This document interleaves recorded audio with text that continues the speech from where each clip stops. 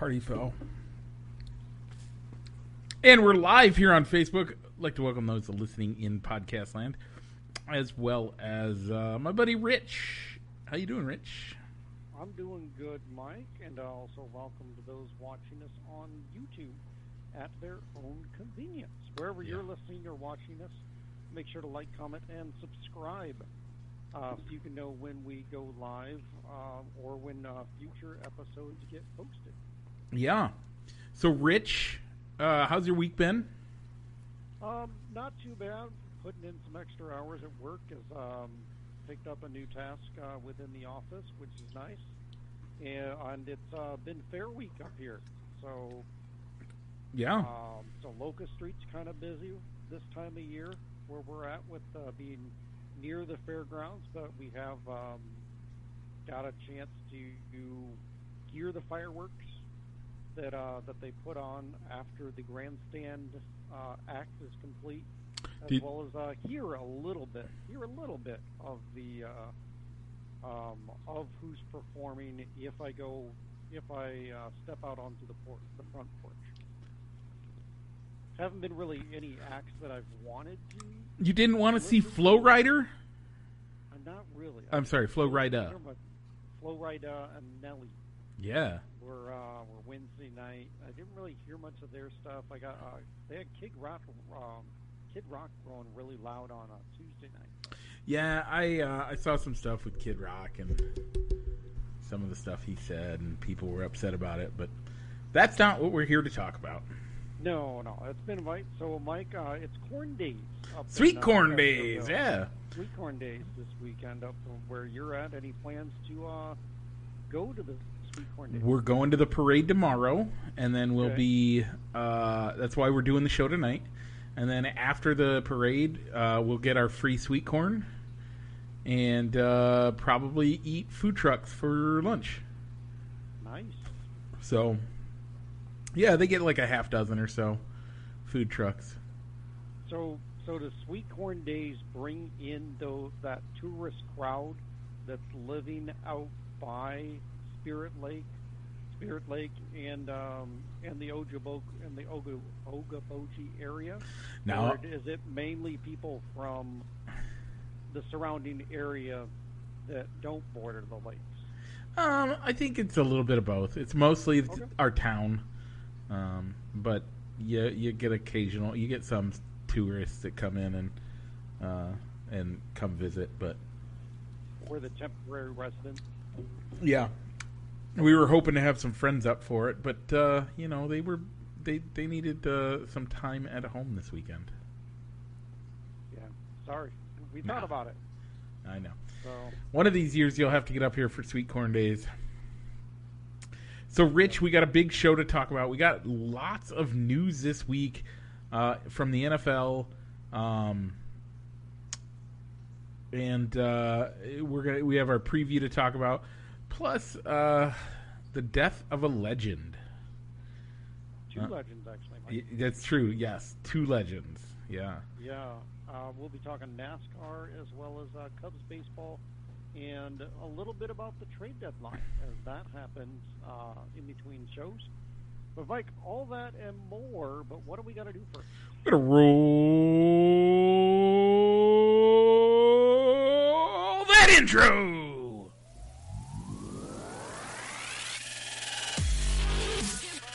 Broadcasting live from somewhere in Iowa, this is Balls and Sticks, the podcast, with your hosts, Mike and Rich.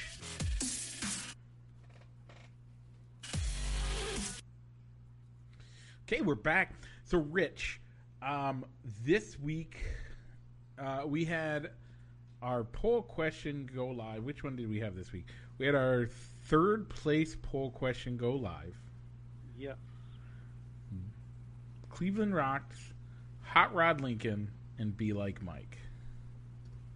Right. Mike, while you're getting the results up, if you don't already have them up already, I went with Cleveland Rocks.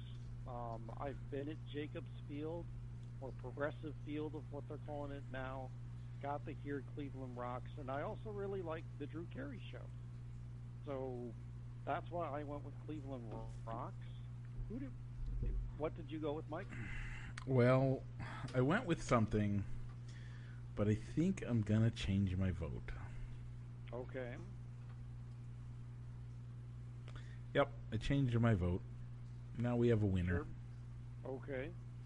I originally voted for Be Like Mike because All right. I've talked about the whole time that as a kid, everybody wanted to be like me. I didn't get it, but sure. But no, honestly, Drew Carey show gets me going for that Cleveland Rocks. So let's go Drew Carey show. How many votes did we get this week, Mike? 7 votes. 7. Okay. And what was the vote distribution? The real distribution or the after I changed my vote? Let's go with before you changed your vote. 'Cause I got a feeling that you broke a tie, which is why you changed. 3 for Cleveland Rocks. All right. 1 for Hot Rod Lincoln. Got it. 3 for Be Like Mike. All right. Very well. So that's third place. So, Mike, I'll get this poll up later on, probably sometime tomorrow. First place, Go Cubs Go versus Take Me Out to the Ball Game. Yeah. Watch for that to go live around noon. So, Mike, do you see what's coming up next? Is it a left turn? It is a left turn, Mike. And what's after that? It might be another left turn, as I believe we're heading into the NASCAR corner, presented as always by Triple I Sports Cards Incorporated, Moline, Illinois. Check them out for all your sports memorabilia needs in person on 5th Avenue in Moline or on their eBay store. Once again, that is Triple I Sports Cards Incorporated. Rich, last week, how'd our guys do? And let's talk about the race. Yeah, so last week was the Verizon 200 at the Indianapolis Motor Speedway's road course layout. Yeah. Tyler Reddick was your winner. My pick of Chase Biscoe came in 23rd. Your pick of Chase Elliott came in 16th. Yep. Both were kind of involved in a wreck that happened within the last 10 laps, was it? If I remember correctly? Yeah, it was within the last 5 laps, I thought. Okay. It was on a restart Yep. going into that first turn after the restart zone. Both cars kind of got collected, and Chase Elliott was able to come between overtime and the restarts. He came out higher than Chase Biscoe. Yep. So, scary part of the race. Did you get to watch any of the race? Yeah, I believe we watched. I watched the last stage of the race. Yeah, I watched a lot of the race. Scary thing happened. Apparently, Kyle Larson, out of pure error, from what we understand, wrecked his car. And, yeah. Collected a driver in the process. Very violently collected another driver in the process. Yeah. So they did clear everything, that there was nothing mechanical that caused it, and it was revealed later on after the fact that it was driver error. Yeah. As he took the corner way too fast, and that caused him to lose control. Yeah, he started sliding out, jumped the rumble strips right into the passenger side door on, who was it? Is it Ty Dillon?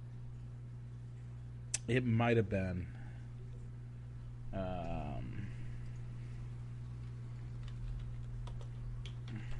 Well, yeah, I mean, good on Kyle Larson to jump out of his car and go over to the driver to let him know, hey, if that was my error, are you okay? You're right, Ty Dillon. Okay, instead of having the initial reaction of what happened. Yeah, what happened, or it was bad. A wreck like that, as bad as that was, Could have been much worse. Thank the good Lord for the engineers and the better safety cars that we have. But, man, I think there's got to be a penalty in that. Like, this wasn't just slight error. This was he was going full force into that corner and just torpedoed into a guy. Do you think an accident like that could lead to them to go back to the oval layout at the Brickyard? No. I think I read somewhere where they were 20% up on ratings this year for that race. Well, that's what happens when you put the race on the main network and don't hide it on your cable network, though. Yeah, but even still, it's the road course draws people. I think it's a good road course. I think they did it well. It was a stupid driver. I think he should get penalized for it. But so one thing I kind of asked my wife as we were watching the race at the end of it is the win on the road course at Brickyard the same as winning the Brickyard 400 on the oval? No. There is so much history steeped in the Brickyard 400. This second race really was just a second race. But for NASCAR, it's not a second race, as they only come to the Brickyard once per year. Yeah. It isn't like Charlotte, where you run on the oval on one race, and then you race on the Roval, the road course layout that they made for Charlotte for the second race. Yeah. But it still doesn't have the history. The road course is... Honestly, I think the Daytona road course holds much more history, and they should go back to the Daytona road course instead of the Indy road course.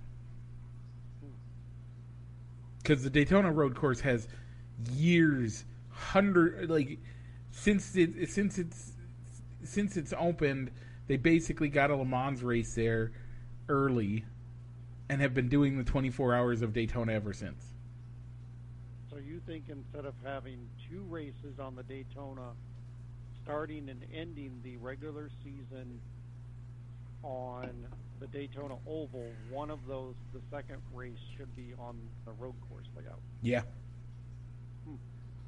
That road course is much more historic than any other road course.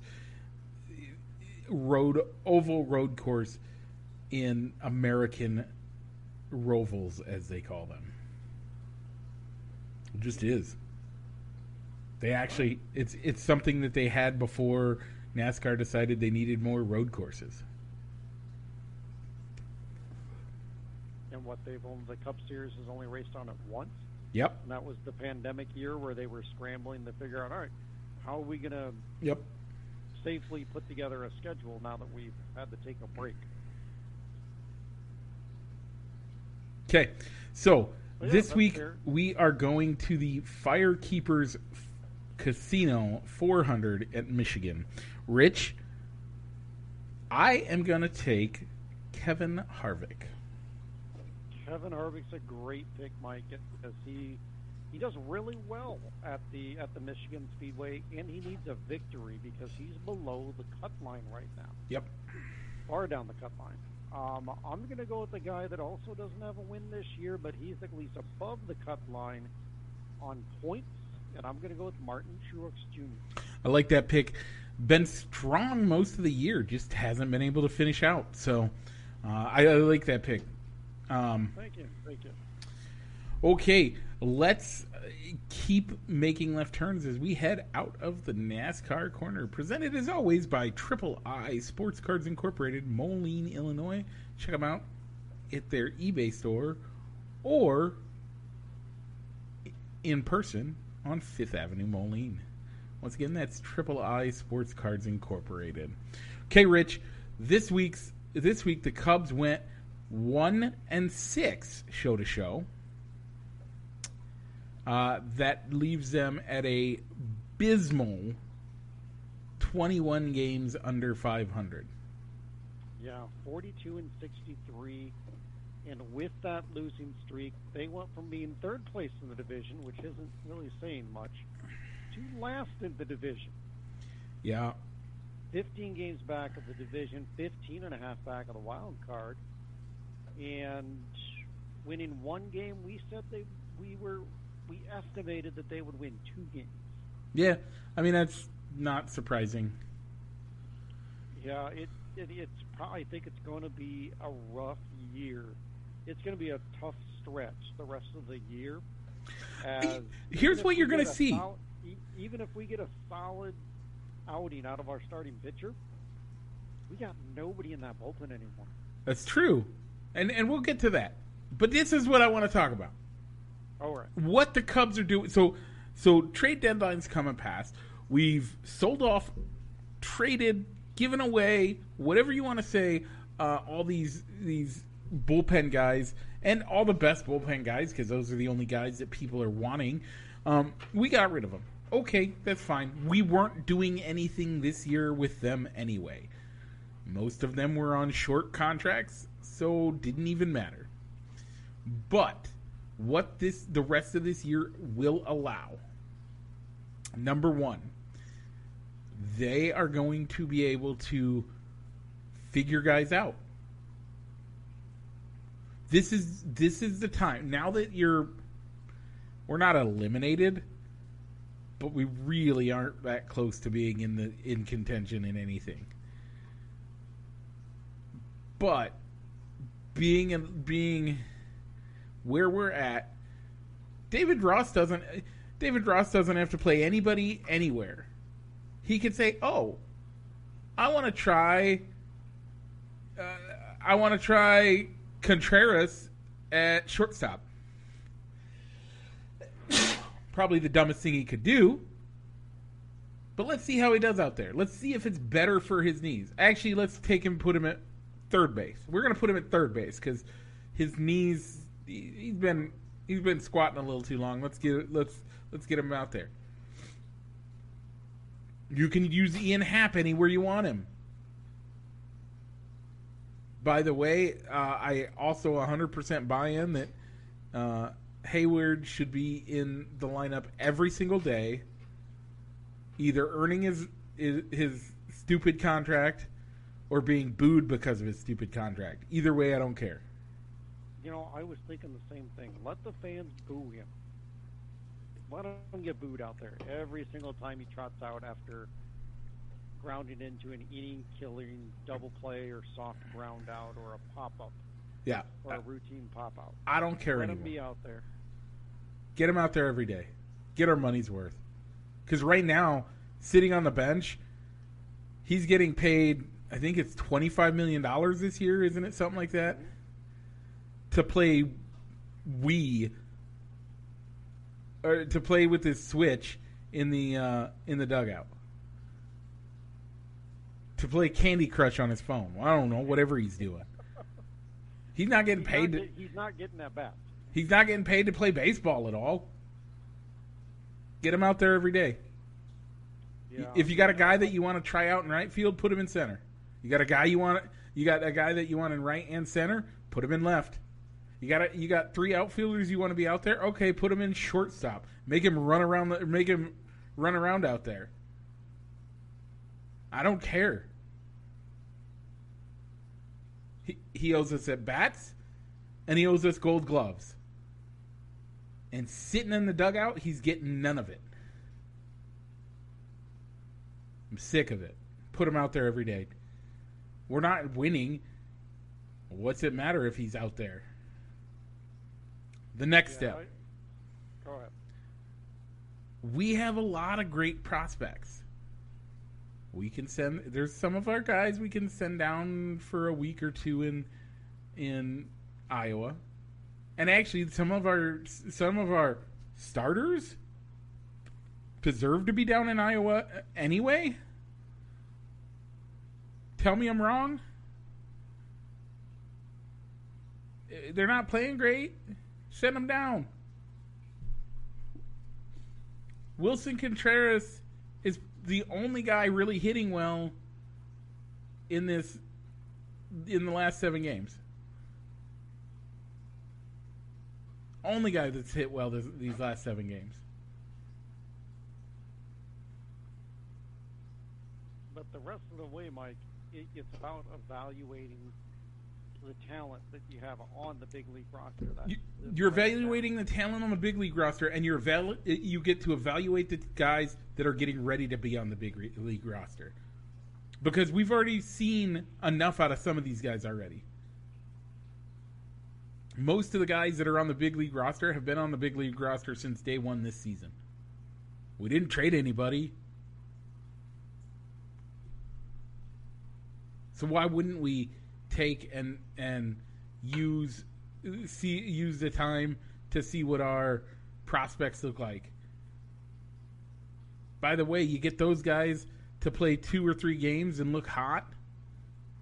What's that do for you in the off season?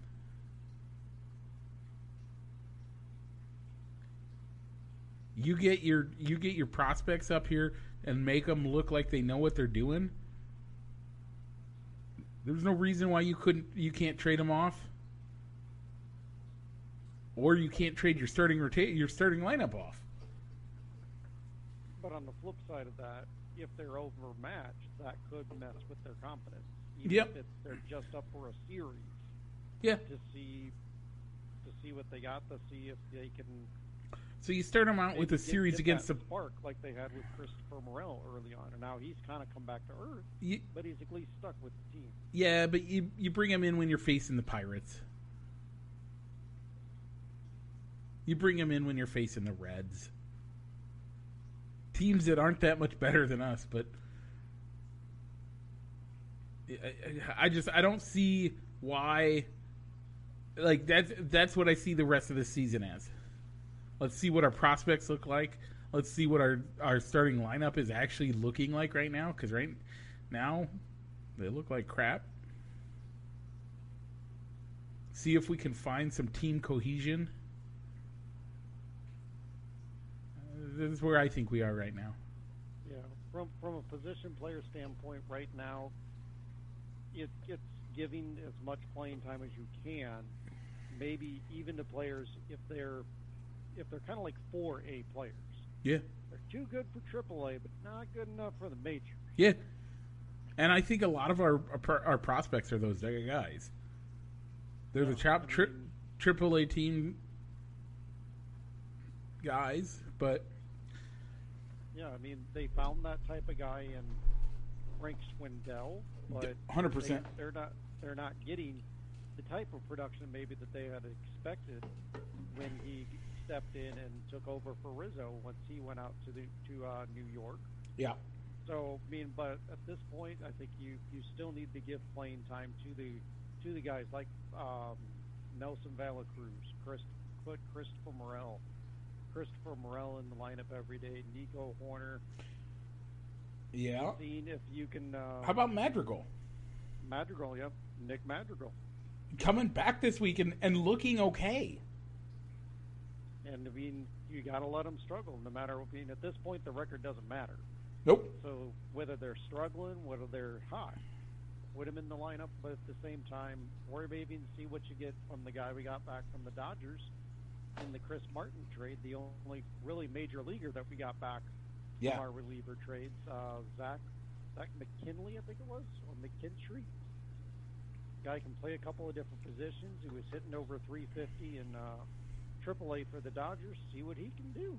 Yeah. See what he can do. Play him around the diamonds. I think he can do the corner outfields and first, maybe even second base. So mix and match. See what you can do, and don't be too worried about the end result of the game. You're speaking my language this year. That's what they. I mean, it's going to be tough the rest of the way out. Yeah. Because now we don't have a back end of a bullpen. So once that starting pitcher exits, it's a roller coaster. We were able to beat the Marlins, but that's because it's the Marlins. And I think the Marlins are a better team this year. They're still the Marlins. So, okay, let's talk. So before we get to the trade deadline, Mike. Yep.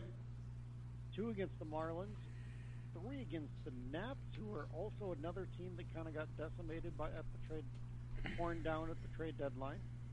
And then we got the Field of Dreams game on Thursday, Mike, with the Reds. I don't get to be at the Field of Dreams game, Rich. Your number didn't get called this year? I haven't gotten it yet. Then again, it was the day before that my number got called last year, so. Yeah. If it gets called, you coming? I will take it. I'll have I will actually talk to my wife before I make the decision of yes or no. If I have permission to buy the tickets either way. Yeah. So the tickets will be, if I get called, the tickets will be bought. It's whether you're meeting me or someone else is. Gotcha. So how many wins you giving them this week, Mike? You got 6 games. We're gonna win in Iowa. That's it. One on. The only game we're gonna win is in Iowa.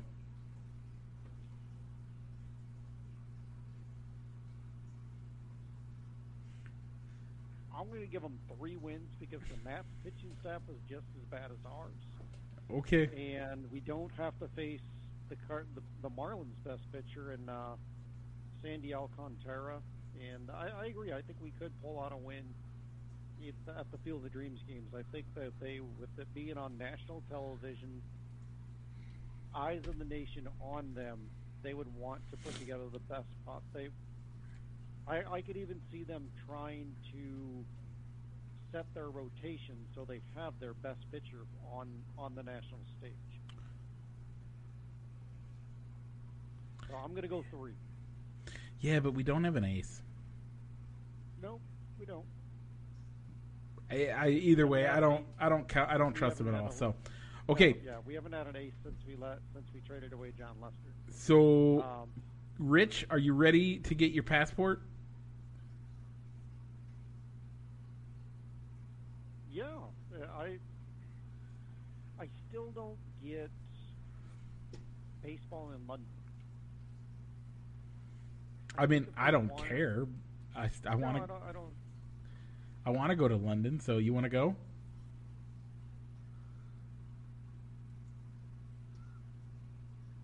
Sure. Why not? So the Cubs and the Cardinals will be in London in 2023. They were supposed to go. You know, if I get tickets, I'm holding you to that, right? you. It's recorded. We're doing a show from London.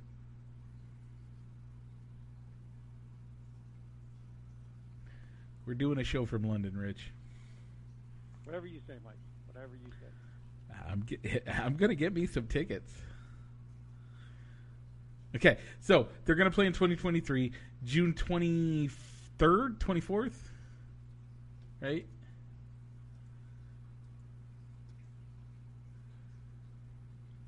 Yep. June 24th, 25th. Sorry. 24th, 25th, Wembley Stadium. Yeah. With a baseball layout. Yeah. I don't get major leagues.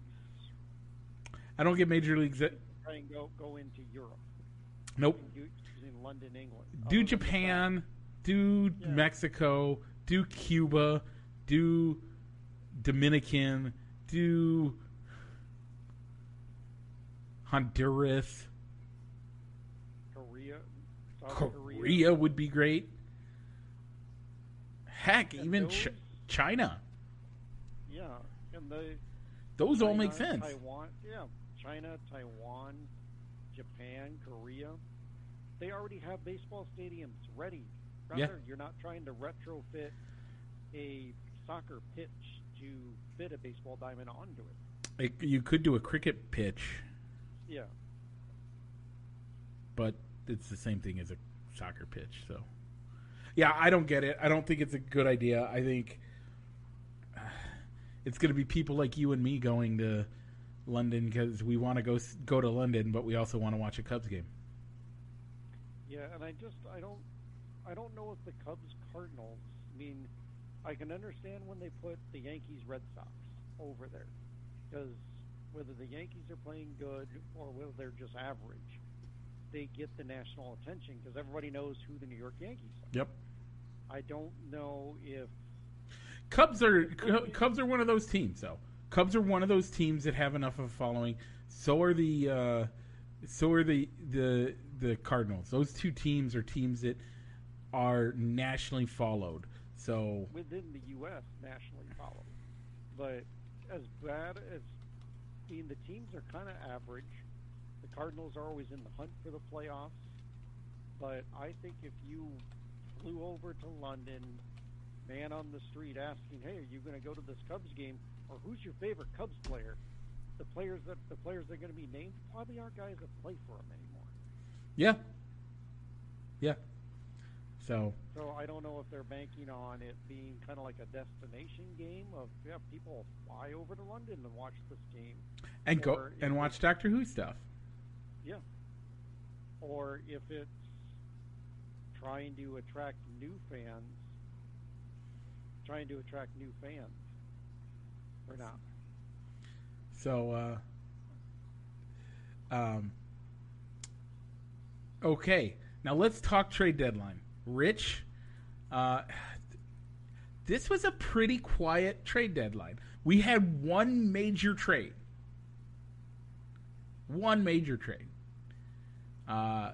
And I would argue the best player this year in baseball.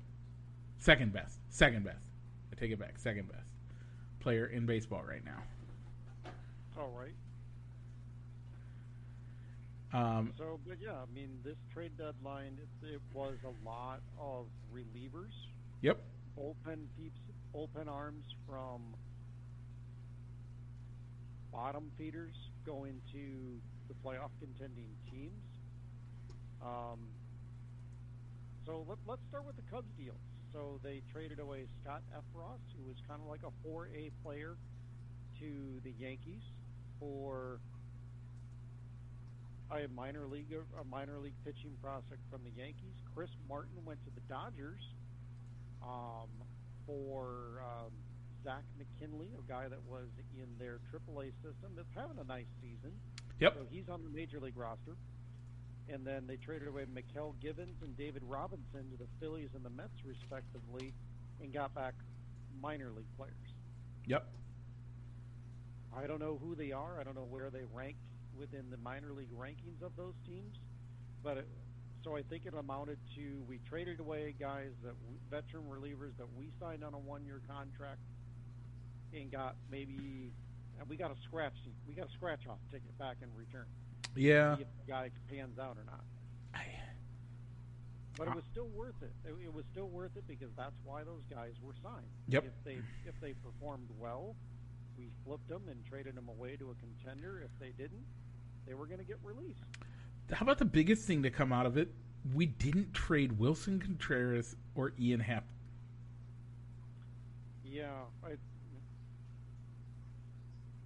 I wasn't expecting Happ to be traded since he's still under control for another year.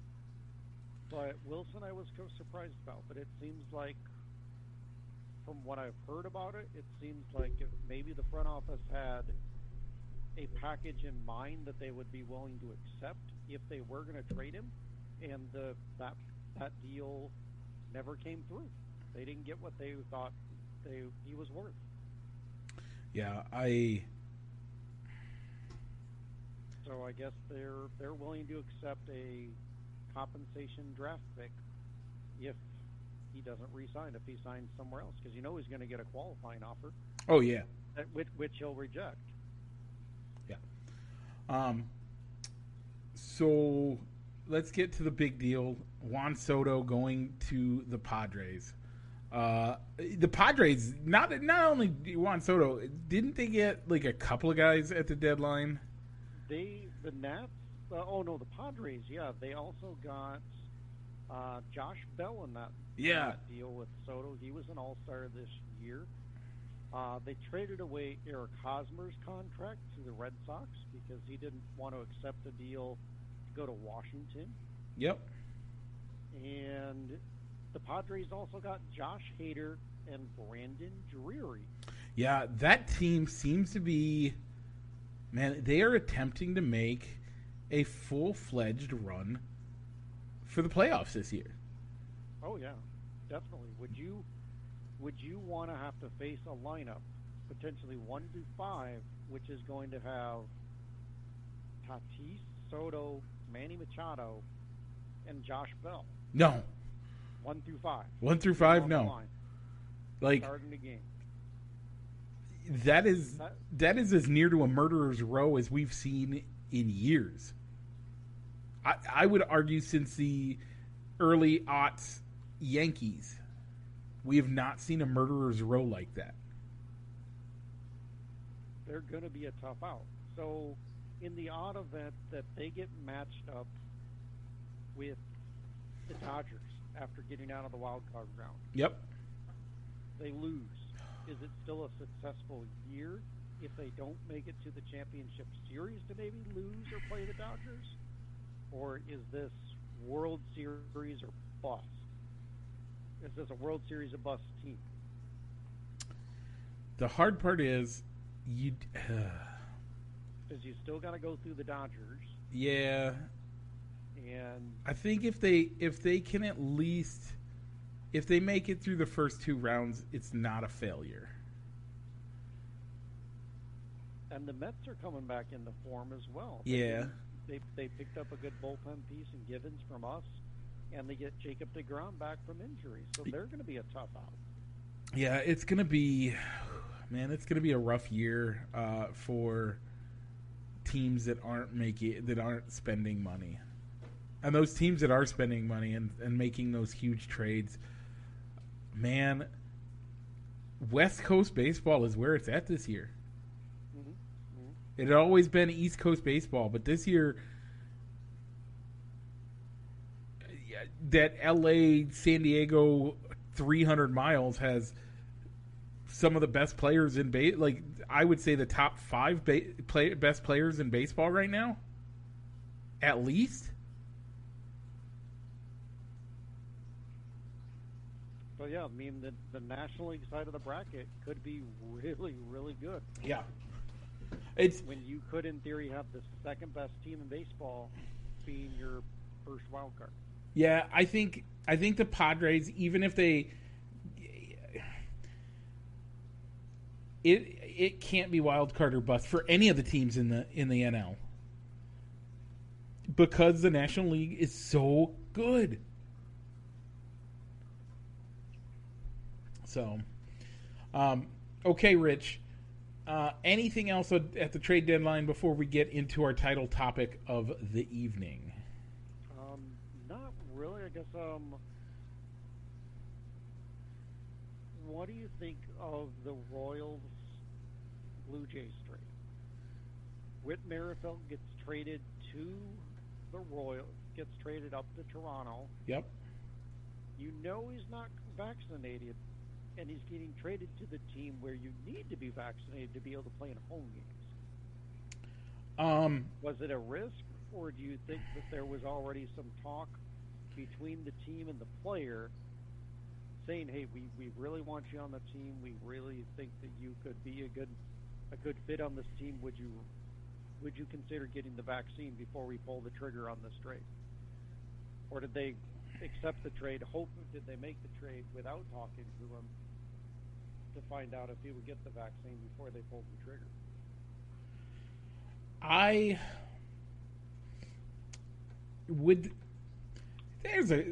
guess my main question is, would that count as a physical requirement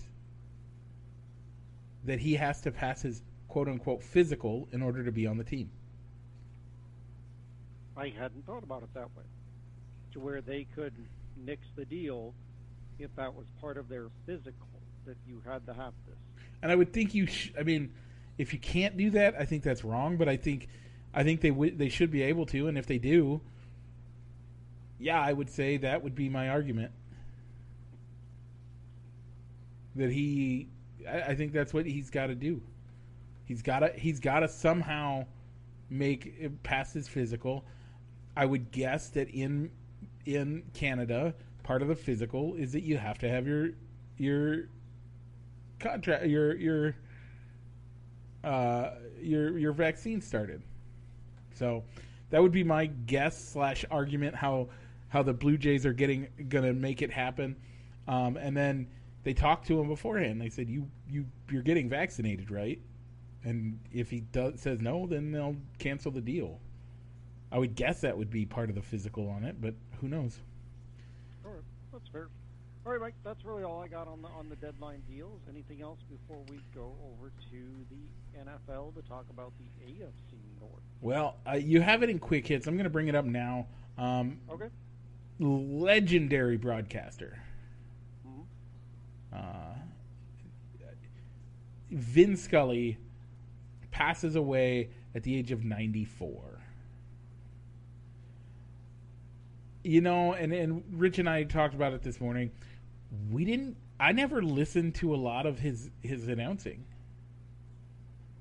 I know some of the massive highlights that he has done. And I got to watch him on the baseball documentary series. But seriously, I am not. I don't know that I've ever sat and listened to a full game of his. Because if he's announcing a game against the Cubs, I generally will listen to the Cubs game. But I know there's highlights of his that are just amazing. He called the catch, the Joe Montana catch. He called the amount of stuff he has done in his career is amazing. Yeah, the '86 World Series, the ball goes under Buckner's legs. Yeah, goes between Buckner's legs. Yeah, that's the one that that's the one thing that comes to mind when they were kind of, it was a cross promotion of hearing that call as a part of Vin Scully passing, but also kind of highlighting catch the entire documentary of 67 years. 67 years. He announced for the Dodgers. A lot of those years also as a solo man in the booth. Yeah. No partner. Yeah. But it is totally true. If we don't have that experience, don't have those, maybe like a clear cut memory of, I remember watching or listening to this game and him call that game, because even when he was involved on national telecast, maybe calling the World Series, calling a football games, he wasn't doing that when we were watching.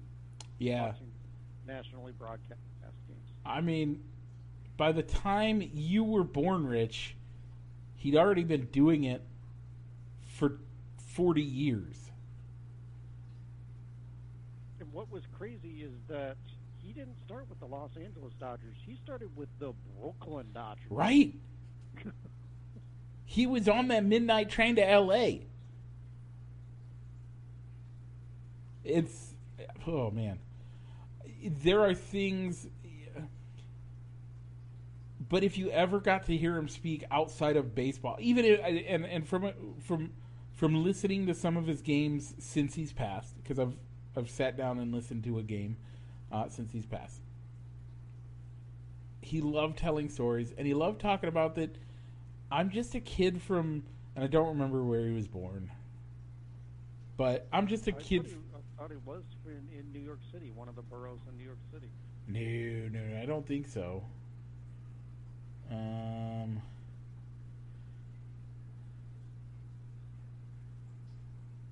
Sorry, folks. This is where we kind of trail off. I thought he was from.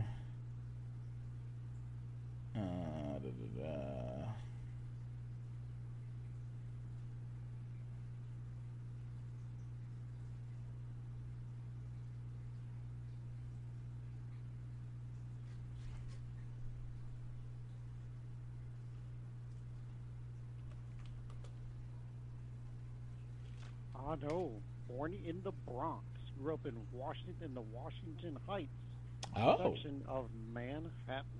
Wow.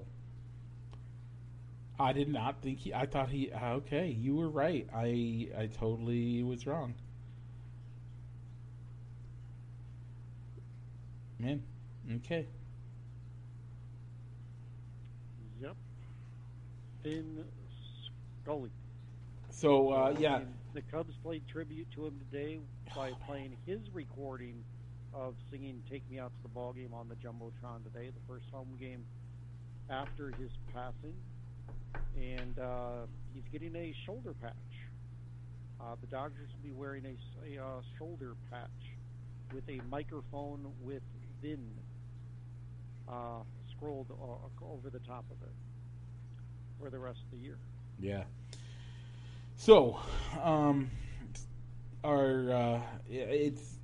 yeah. I will admit I cried a little bit when I heard he died, mostly at the fact when they replayed one of his interviews on the Dan Patrick Show, and I was listening, and it was one of those things that was, man, it was so good. So, with that, let's close out the diamond and go to the gridiron. This week we found out the actual suspension for Deshaun Watson. 6 games according to the judge that had been put in charge of it. The NFL has officially appealed it, and it will be being heard by a former attorney general who for the past 5 years has been helping teams and leagues figure out their domestic violence.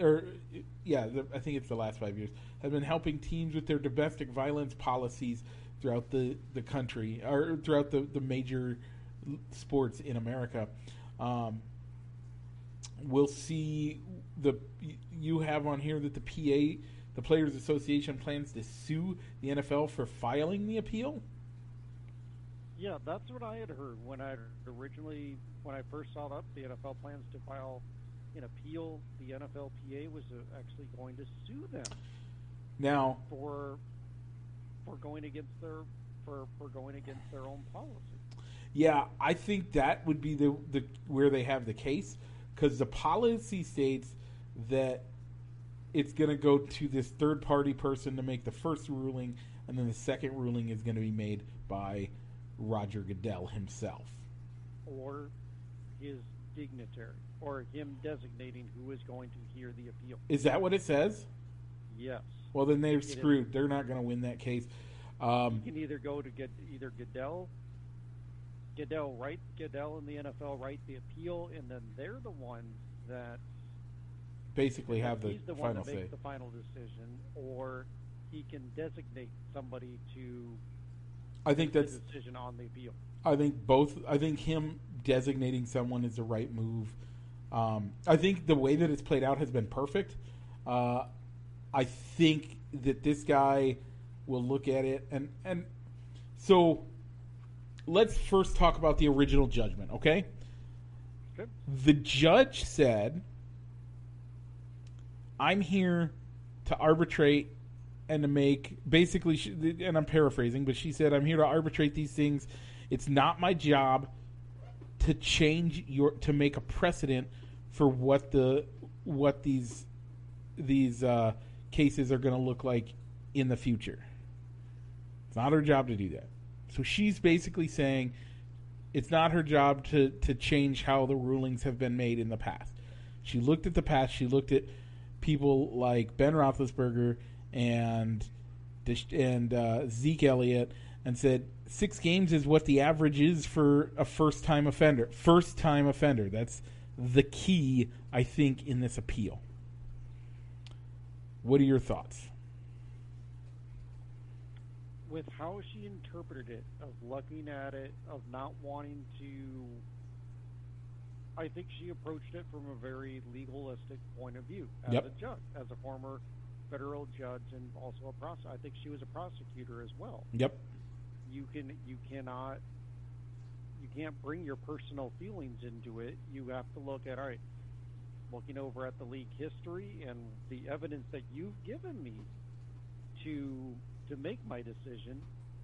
She deemed it as nonviolent sexual assault, not violent sexual assault, and looking at the types of suspensions that were issued in the past, 6 games is what she came out with. 6 games was the maximum amount Yep. for that. Could she have gone higher based on the severity of the cases? Yes, and I think because she didn't go higher, that's why the NFL filed the appeal. But at least before the NFL made the decision to file the appeal, I did like what the NFLPA said, saying that regardless of how this turns out, we will support the process that's in place and will support the suspension and will not appeal it.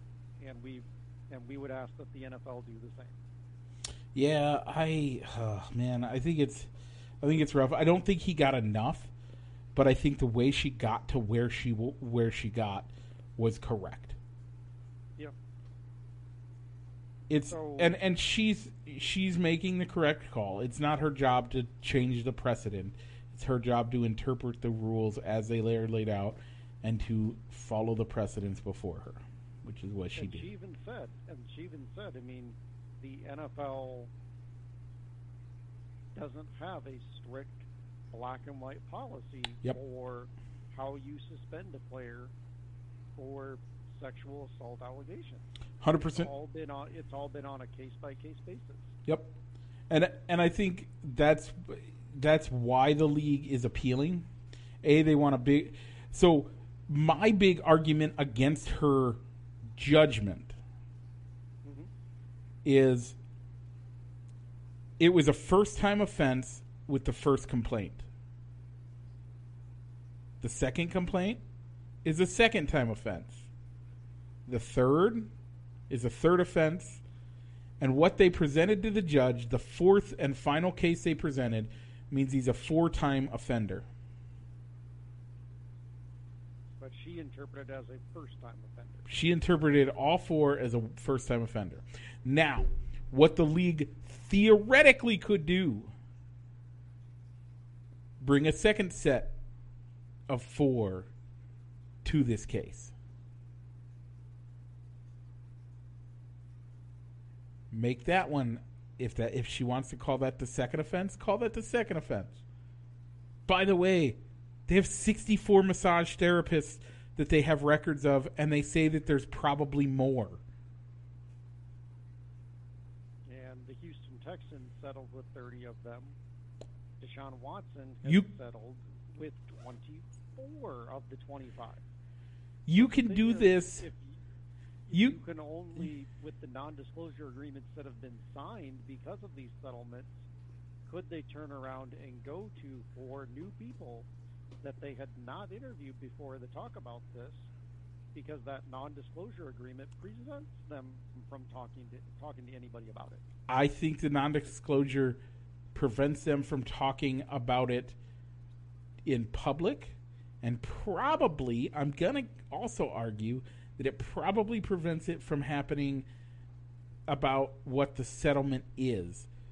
They should still be free to share, especially if it's in a courtroom or a trial mentality. I think they should be allowed to. Either way, even if they take out the ones that have been settled with, you still have 64 people who have been victimized by him. You could do this 10 more times. I think this appeal is going to be the end of it. I think he'll probably get a year and a $10 million fine. I doubt he's going to get the indefinite suspension that the NFL wanted initially. But I wouldn't be surprised if that's what they push for, because the first judge basically said, yeah, he deserves to get the book. Like, what the NFL is arguing is correct, but I'm going only on the precedent. Now, this second person has been asked to make a judgment on the case and make a punishment that fits the crime, not that fits the precedent. Is that the right way to go, though? Because they've talked about, well, if you're going to change your policy, you need to give notice to the players and the players' union to say, from here on out, in the odd event that this situation ever comes up again, this is going to be the new policy. this is going to be the new policy. They brought up what happened with Ray Rice when he was initially disciplined. By the way, that was what Ray Rice case was done. Well, yeah. And how long ago was that? That latest case, not the initial case, but the latest case. I don't remember. I'm sorry, that was Ray Lewis. Was the one I was thinking about? Ray Rice. Ray Rice. That case was only like 5 or 6 years ago.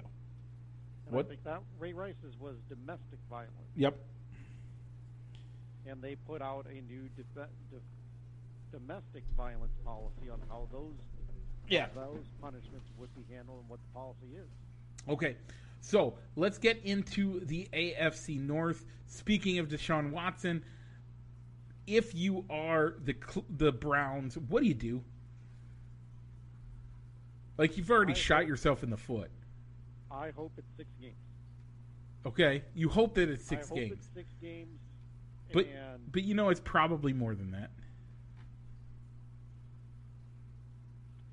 If it's 6 games, I think they have a chance that they can still make the playoffs. I think they do too. Because of who they play in those first 6 weeks. If it's a year, do you go after Jimmy G? If he gets released, yes. I don't think that they have. I don't know if they have the cap space or the resources to try and do a trade for him. If it's indefinite suspension, do you go after him either way? Because if it's an indefinite suspension, that money comes off the books every year that officially it comes off the books for the first couple of years. Like, it's not part of it until you get to X amount of time.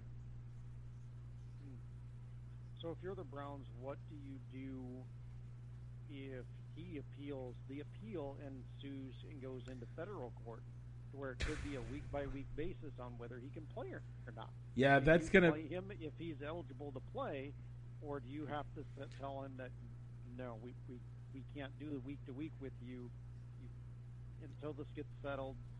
You're on the bench. I would argue, and I would guess that won't hold weight.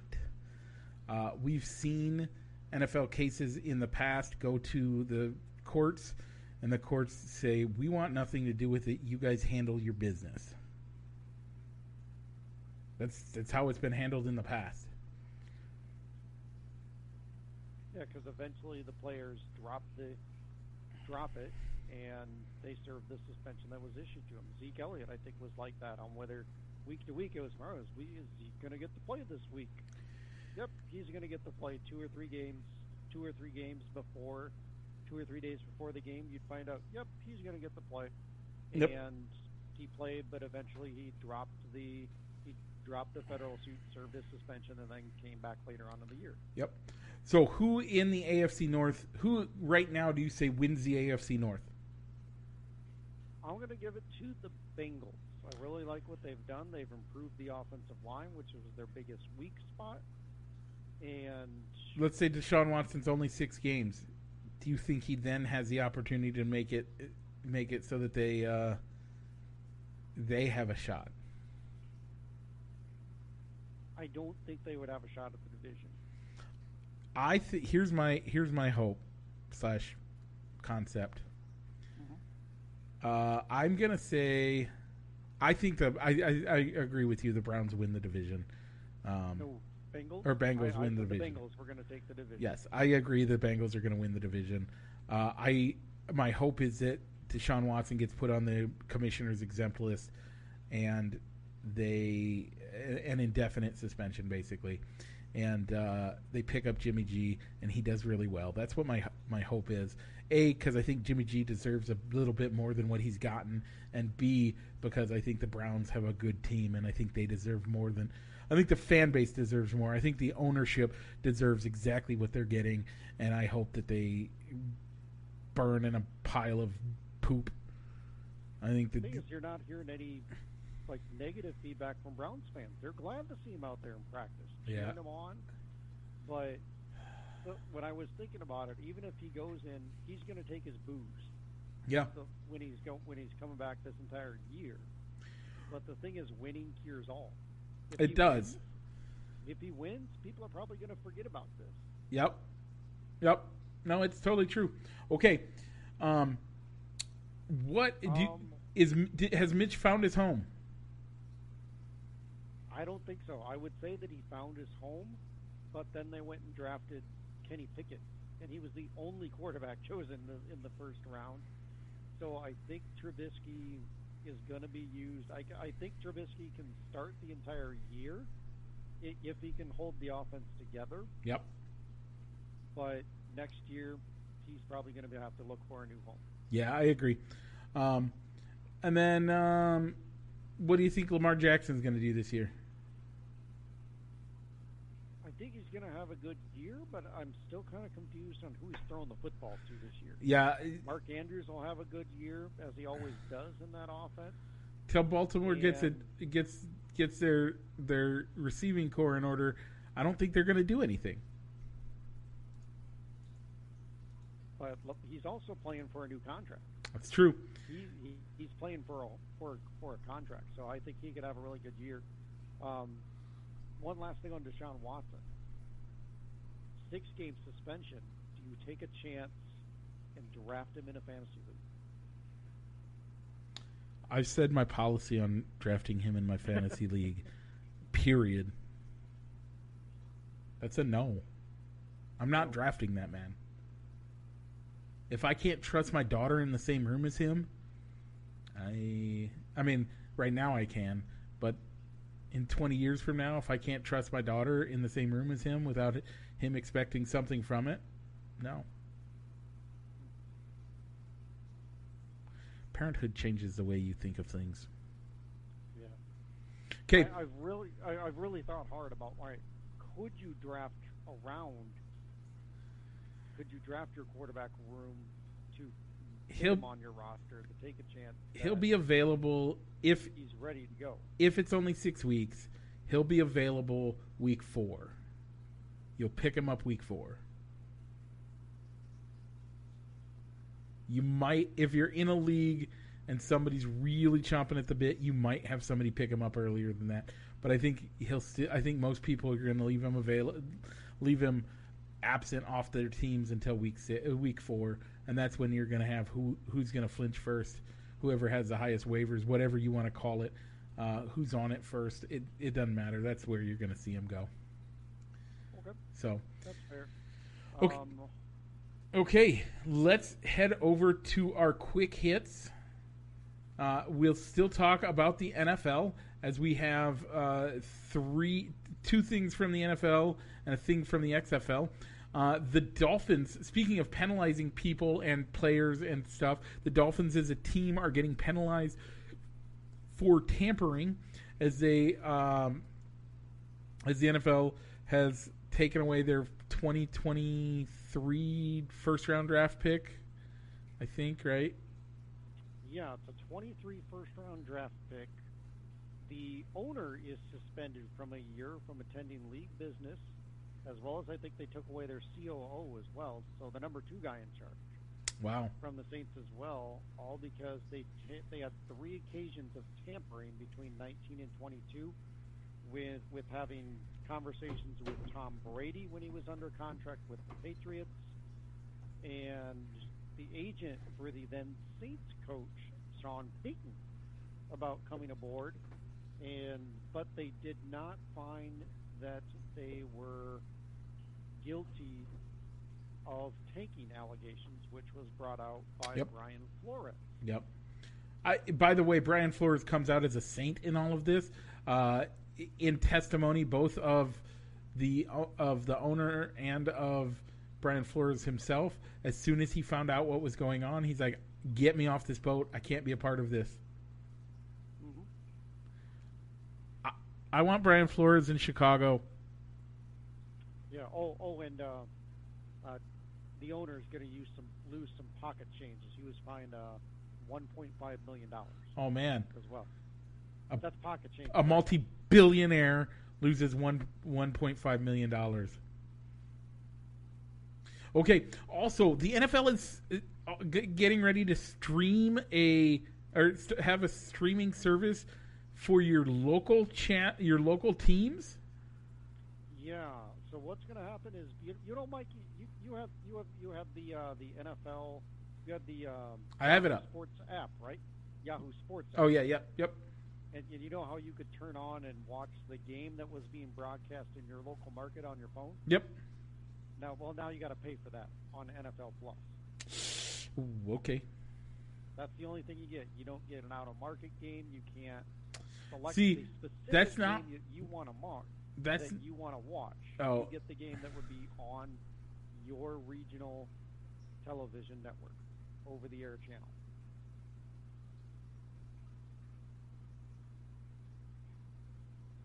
huh. Okay.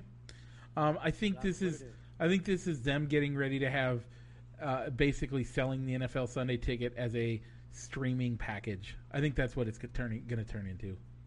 Because they're still under contract. That's why they can't. Sunday Ticket is already a thing, and you can't get that yet. And you have to wait until blah blah blah. They have to wait until the rights are available, and then they're just going to turn it into a streaming service. That's what's going to happen, folks. Be okay with it. I hope that that's what it becomes, and I hope that we get that. I think it's next year or 2 years from now that Sunday Ticket is available to go back out on the market and no longer going to be exclusive to DirecTV. That's when it'll become what everybody wants it to become. Well, actually, Sunday Ticket, now that you mention it, Mike, is up for negotiations to where they're negotiating with a carrier to have that package. And they are saying it is going to go to a streaming platform, but it won't be NFL Plus. Ooh. So you can see it either on maybe Amazon Prime getting it, or Apple TV, or Apple TV probably getting it. Don't be Apple TV. Please don't be Apple TV. I don't want to give Apple any of my money. I've never done it. Yeah. No, and I'm not sure if that will be behind a paywall to where you have to pay an additional fee on top of being a subscriber to that streaming service, or if it'll be a general offering of something that you can watch on that streaming service. Yeah. And then let's skip over the XFL. We don't have to worry about that for a while. We did talk about Vin Scully dying, but last Sunday we lost a man who doesn't have enough fingers for all the rings he has. Bill Russell. And also an individual that maybe gets passed over and overlooked when talking about the all-time greats in the NBA.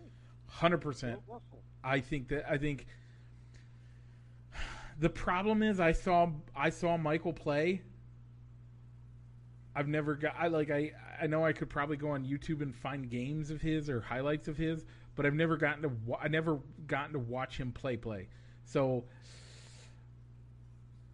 I still have Michael up there, but Bill, after this week and watching highlights, Bill makes a good argument for why he could be considered one of the greatest of all times. So, and then finally, Brittany Garner has been sentenced to 9 years for possession of cannabis oils in Russia. Suspected that it is actually that the sentence is more of a grab to attempt to get the U.S. back in bargaining talks with the U.S. to free some of their terrorist funding billionaires. Yeah, I mean, I think by all means the punishment doesn't fit the crime, whether it's an illegal substance in your country or not. Time out. Okay.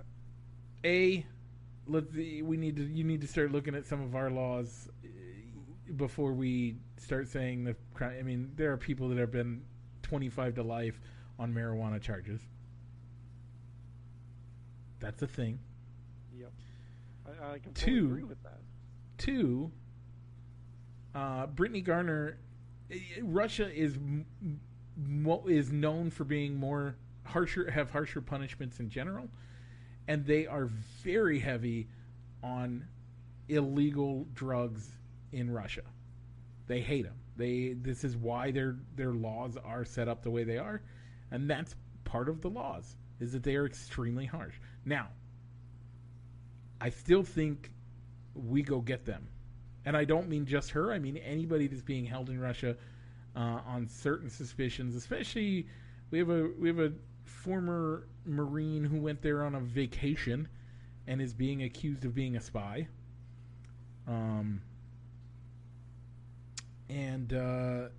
That guy we need to go get. I think we need to.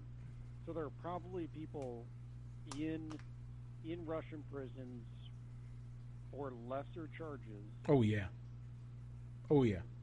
They're definitely don't have the name notoriety of Brittany Griner. Yeah. But I still think we go get her.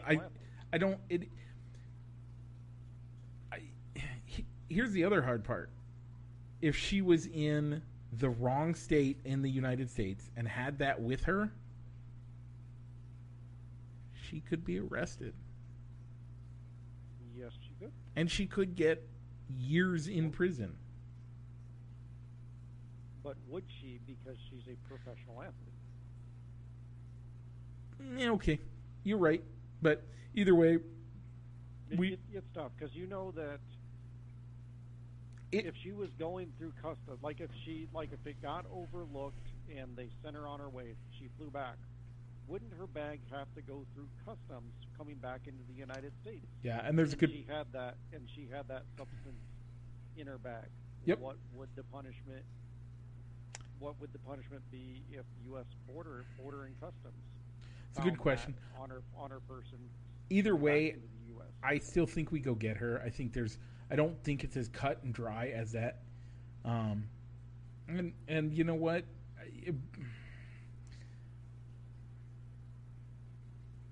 I don't care what she. Yeah, I just go get her. That's what I hope we do. Either way, so I think they will go get her. I just hope it's not just her being free. Yep. So, Rich, any shout-outs for the week before I give my shout-out for the week? I don't think I have a shout-out this week. I mean, you have one. It's just tied in with mine. Okay, go ahead. So, I would like to wish my lovely wife a happy Dirty 30. Danielle turned 30 this Sunday, and we're going to celebrate, have some fun, eat some corn, and, man, she's amazing. Great mom, great wife. Lets me do this every week. Every week she lets me do this, so. Okay. Yeah, happy birthday, Danielle. Have a nice birthday weekend. Hopefully it's been a birthday week for her. But have fun this weekend, and we'll talk at everybody next week. But before we go, Mike, we always got to let the folks know where they can catch us. If you're watching us live and you want to take us on the road with you, well, where can you find us, Mike? Well, you can find us anywhere you find your podcasts. We're on all the major brands. Or if you're listening to us on those podcasts and you just want to watch us, but you don't want to watch us on YouTube, Rich, what should they do? If you don't want to watch us on YouTube, you can always check out our Facebook Live, our Facebook Live shows where you can interact with us. Shoot us a comment. You'll get a comment line. You'll get a comment shout out at the end of the show before we sign off and roll the outro. If you don't like Facebook and would rather watch us on YouTube, look us up on YouTube as well. Okay. Do we have any comment shout-outs, Mike? We don't have any comment shout-outs. We don't have any reaction shout-outs. Thanks for joining us, folks. God bless and have a good weekend. Let's roll the outro.